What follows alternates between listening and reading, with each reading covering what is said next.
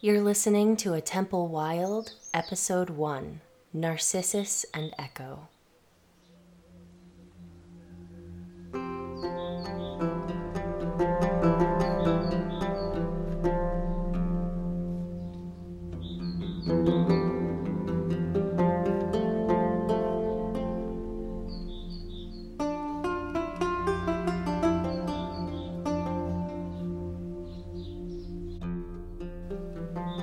Hello and welcome to A Temple Wild, where we rediscover the myths of the ancient Greeks through the plants and landscapes that shaped them.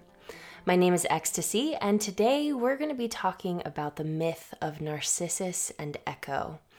And most people know the myth of Narcissus, that beautiful youth who falls in love with his own reflection in a pool of water and wastes away pining for the love that he cannot touch. And his tale is often shared as a warning against egoism and pride and self-obsession, an admonition against staring too long at one's own reflection. His name has woven itself into our everyday language: narcissism, narcissist, narcissistic. These are words that we use to insult someone who is too in love with themselves.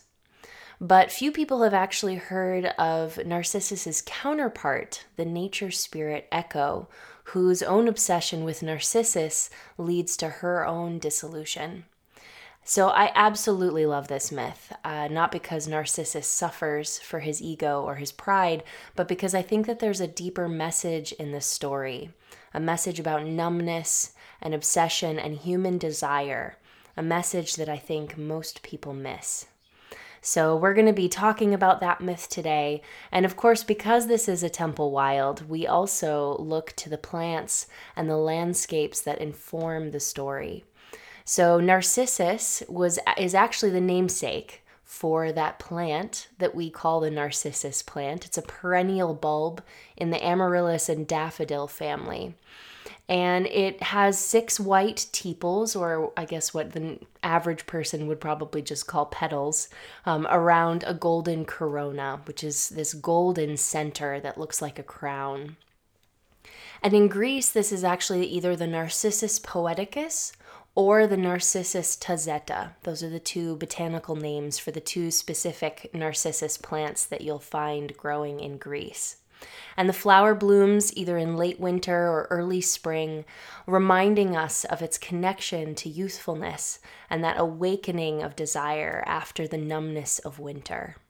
It prefers damp meadows and the banks of streams and rivers, where it can lean close to watch its own reflection in the waters, just like its namesake, Narcissus.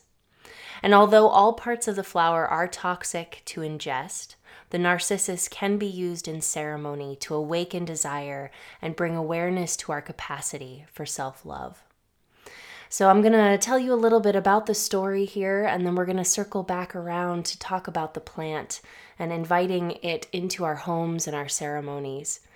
So I also want to start, though, before we get into the myth, by placing the story, because something that a lot of people don't realize or they don't think about is that the myths of ancient Greece, they actually take place in a specific location, or they come from a specific region of Greece. I think because the stories are so timeless, sometimes we forget that they're actually located in the landscape of the Mediterranean.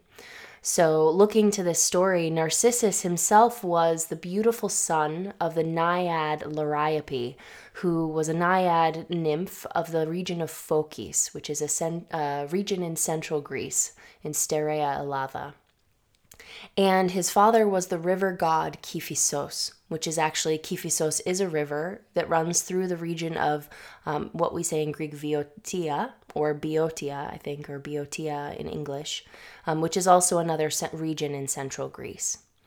And so Narcissus himself grew up, or was from, the ancient city of Thespiae, which is a city from that region. And so Narcissus himself, his father was a river and his mother was a nymph, and so his story is grounded in the landscape. But according to Aristophanes, Echo, who was Narcissus's counterpart, she was a conifer nymph of Mount Kithaeron, which is in southern Boeotia. And it's really possible that actually Narcissus, the story of Narcissus, that he fell in love with himself in a pool in her mountain grove. So looking at a map of Greece, which you can see over at aTempleWild.com, there's a place you can actually place this story in the landscape of Greece. So I always love to look at a map and to just sort of feel, where these stories are coming from. Of course, if you can go visit in person, that's even better. But to just have an awareness that these stories, that these people and these spirits and these energies, they actually exist in the Greek landscape. And, often the myths act almost like origin stories for different pieces of the landscape or different plants. And you could say that, this is a way of explaining or describing where the narcissus flower came from. And also because Echo, obviously her voice, you can understand a little bit maybe about her story before I even tell you. But because she was a nymph and, her body eventually dissolves and she becomes just an echo of her voice or of other people's voices, this story sort of acts as a way, I think, of explaining how the mountains act as an echo chamber, sending back your own voice to yourself. So there's definitely this very physical, located, place-based experience of these stories. The figures in them are plants. The figures in them are pieces of the land. They are mountains. They are flowers. So with that, I think we'll turn our attention to the story itself, and I hope that you enjoy.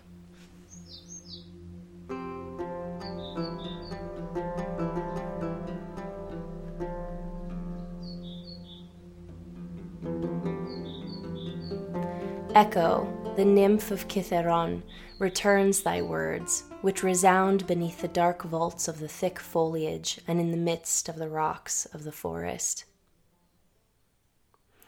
Echo was a talkative nymph of a conifer grove on Mount Kithaeron, a mountain in central Greece. The god Zeus frequently visited her evergreen grove in order to cheat on his wife, the goddess Hera, with the nymphs of the mountain. One day when Hera came looking for Zeus in the grove, Echo, who never held her tongue when others spoke, who never spoke till others had begun, distracted the goddess Hera so that Zeus could escape unnoticed. But Hera discovered Echo's deceit, and in punishment for protecting Zeus's adultery, Hera cursed Echo so that she could no longer speak her own thoughts, but could only repeat, or echo, the final words spoken to her by another. Your tongue so freely wagged at my expense shall be of little use, your endless voice much shorter than your tongue. Some time passed, and Echo came across the beautiful youth Narcissus while he was hunting in her grove. Echo immediately fell in love with him, burning desperately for his love, but Echo, who could only repeat the final words of another, was unable to express her feelings. So instead she lay in hiding, hoping that Narcissus would utter any word just so that she could echo it back to him. When Narcissus finally called out while looking for his friends, Echo took the chance to respond, but unable to declare her love, she only repeated the final words of each sentence that he spoke. This understandably confused Narcissus, who looked around frantically, trying to understand who mocked him. After some time of repeating his words, Echo finally took the chance to reveal herself and tried to embrace him. But Narcissus was uninterested in love and numb to the advances of anyone who wanted him, male or female. So he pushed Echo away with disdain, just as he had refused every other admirer, and turned toward a spring in the grove to drink. But one particular suitor that Narcissus had rejected was Amynias. And Amynias had been so devastated by Narcissus's rejection that he took his own life, calling out to the gods as he died that Narcissus should be cursed to know the pain of unrequited love. The goddess Nemesis heard his plea, so that when Narcissus knelt to take a drink from the crystal-clear pool of Echo's grove, Narcissus had the ill fortune of falling in love with his own reflection. Consumed by desire for himself, Narcissus was unable to pull himself away. He ached and pined and burned in unrequited love for himself, ignoring his need for food or rest. Slowly, his body wasted away beside the pool, while Echo watched heartbroken from a distance, mimicking his cries of longing for himself. And how he kisses the deceitful fount, and how he thrusts his arms to catch the neck that's pictured in the middle of the stream, yet never may he wreathe his arms around that image of himself. He knows not what he there beholds, but what he sees inflames his longing, and the error that deceives allures his eyes. Some say Narcissus eventually fell into the pool and drowned. Others say that his body disintegrated and transformed into a white flower with a golden center, the flower we now call Narcissus. Echo, devastated by his death, becomes nothing but a sound. Her own body dissolving, her bones transforming to stone, her voice forever echoing the final words of her only love.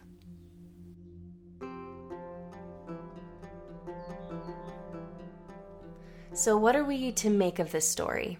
Is it about the dangers of self-obsession? Is it a testament to the devastating pain of unrequited love? Or is it something else entirely? And personally, I think this is actually a deep lesson in the need for self-awareness. It reminds us to find the middle ground between numbness and obsession. And it warns against the seduction of looking without seeing, of speaking without truth, and of loving without knowing ourselves. In Greek, Narcissus is pronounced Narcissos, and as a word it shares the same root as the Greek word narcotic, narke, which means to numb. And while this probably refers to the numbing nature of the plant itself, it's also symbolic of Narcissus's own numbness to his own capacity for sexual desire. He rejected his human need for physical connection, and by wishing only to live in youthful solitude, he denied a core aspect of his humanity, the need to want and be wanted. Because Narcissus failed to see this essential aspect of his own nature, he was cursed for his arrogance. In symbolic Greek fashion, he was doomed to stare into a mirrored surface, a tool that is supposed to reflect reality, as punishment for his ignorance. His eyes are wide open and staring, but he doesn't know or recognize himself, and so he can't see that he is actually the source of love that he craves. In the end, his body and human identity disintegrate, and only a flower remain. But unlike Narcissus, who's punished for his numbness and his withholding, Echo actually suffers for the opposite. She is obsessive and careless with desire. She first puts her desire above her own safety by distracting Hera to protect the passion of Zeus and the other nymphs. She overwhelms the goddess with her rambling stories and her nonstop speech, speaking out of turn and even with lies to keep Hera occupied while Zeus escapes. Echo's reckless manipulation leads to her curse, and, like Narcissus's watery mirror, she is doomed to forever be a reflection, echoing the words of those around her, unable to speak the truth of her own feelings. And then when Echo meets Narcissus, she hides herself, not revealing her face or her true nature, even when she pines and obsesses over his beauty. When Echo does finally reveal herself to him, he rejects her, just like he's rejected every other person. And if she had been able to communicate, instead of cursed by mimicry, perhaps she would have understood that Narcissus was incapable of loving her before she even tried to embrace him. Her unrequited obsession doomed her to lonely craving until her body, like Narcissus, disintegrated, and she became nothing but a cavernous echo of her compulsion to love someone that she cannot even speak with. Echo mirrors Narcissus, who mirrors himself. They're both stuck in mimicry, and both unable to grasp the reality of each other or of themselves.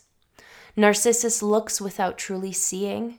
Echo speaks without truly communicating, and they both lose their identity and transform into something wholly other than themselves. I think the message in the myth is clear. It's dangerous to be like Narcissus, to numb oneself to desire.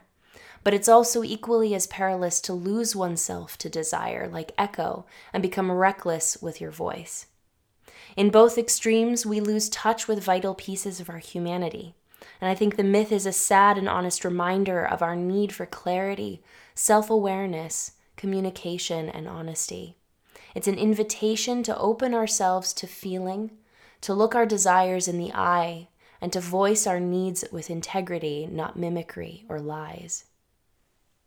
So I've also written a poem inspired by Narcissus, written from the perspective of Echo. And I think for any of us who've been in relationships with people who seem to maybe be incapable of loving other people or even loving themselves, I really think this story kind of speaks to that human ache that we sometimes feel towards other people. So this poem, like I said, is inspired by the myth, and I wanted to share that with you. So, a poem for Narcissus. I met you after a long winter. I was frostbitten and numb.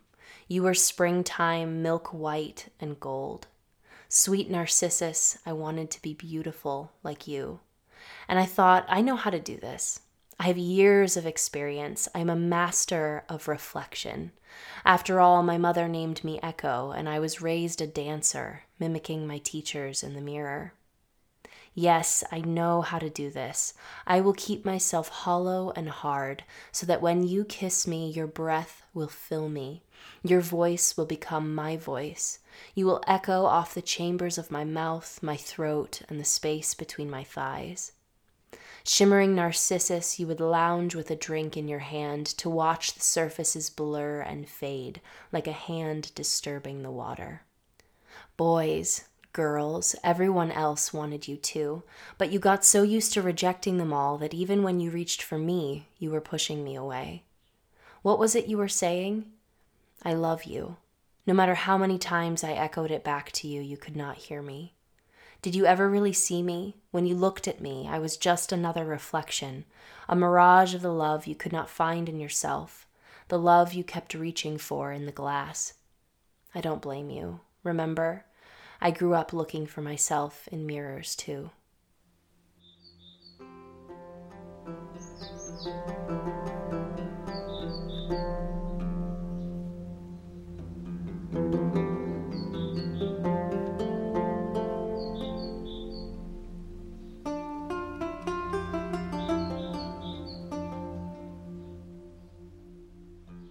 So turning our attention back to the narcissus flower, as I mentioned before, it grows in early spring, reminding us of youthfulness and the beauty of new growth after our long, cold winter. Its heady fragrance is sensuous, almost like an aphrodisiac, awakening desire and thawing our hearts to love. And because of its association with the beautiful youth Narcissus, the flower can be a reminder to let go of our numbness, to awaken to our desire, and to stay open to the power of human connection. This doesn't just mean sexual desire, but it can also apply to the desire to be truly seen and understood by another person. And I think especially in these difficult times, instead of rejecting other people or turning a cold heart against the world, the flower invites us to stay soft and wanting. We're encouraged to reach out for one another and to the earth, even when our fierce independence may want to keep us numb and alone, like Narcissus. The narcissus flower also encourages us to look upon ourselves with love.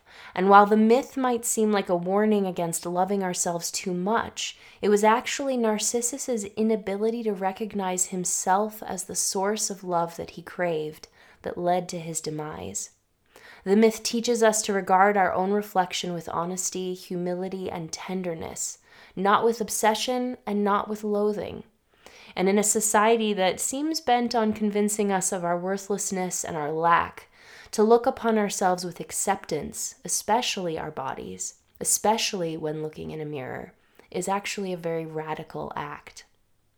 By breathing in the scent of the narcissus flower, growing the flower in our garden, or adorning our altars with its intoxicating fragrance, we awaken our senses and celebrate the amazing capacity of our bodies to feel.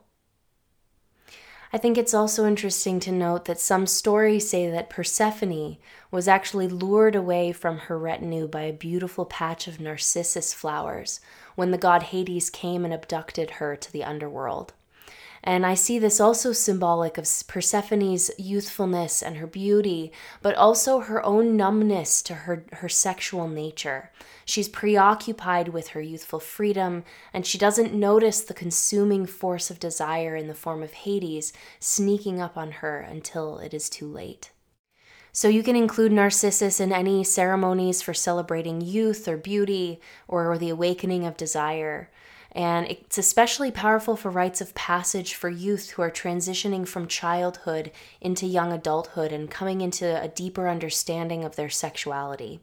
You could also include the flower in any ceremonies for reawakening the senses or encouraging self-love, especially after a long period of numbness or depression or disconnection from the world. Although both Hippocrates and Dioscorides both mention narcissus oil as a cure for uterine tumors, and Pliny the Elder writes of using its roots topically, it's important to remember that all narcissi are toxic when they're ingested. So today they're not typically used by herbalists as medicine, and the flowers are more commonly used for floral arrangements or garden adornment, or as a popular ingredient in perfume. And in springtime, here in Greece, you can actually usually find the fragrant Narcissus tazeta, and it's sold in bunches at local farmers markets and in garden shops all around the country. And in the US, usually people force paper whites, which is also Narcissus tazeta, to bloom indoors during winter for the holiday festivities. So the narcissus is one of my favorite flowers to grow in the garden. It tends to bloom here in Greece in late January or early February. It's one of the first bulbs that you see popping up out of the ground after our cold, wet, rainy winters. And sometimes I like to cut the flowers and put them in vases or strewn the blossoms on my altar. And include a shallow bowl of water, something that connects me to that watery nature of Narcissus, as well as a small mirror where I can look at my own reflection with clarity and even adoration. And whether I'm sitting before my altar or even kneeling in front of the living flower, either in my garden or out in the wild, I like to inhale the scent of Narcissus. And then, while either gazing into a mirror or even imagining my own reflection, I like to read a little devotion or say a small prayer. And you can also imagine yourself, saying this to a friend or to a lover or to anyone or anything else with whom you want to shower with your adoration and your love. Sweet one, I see you. You are a source of love, a fount of beauty. I see you. I see you. I see you.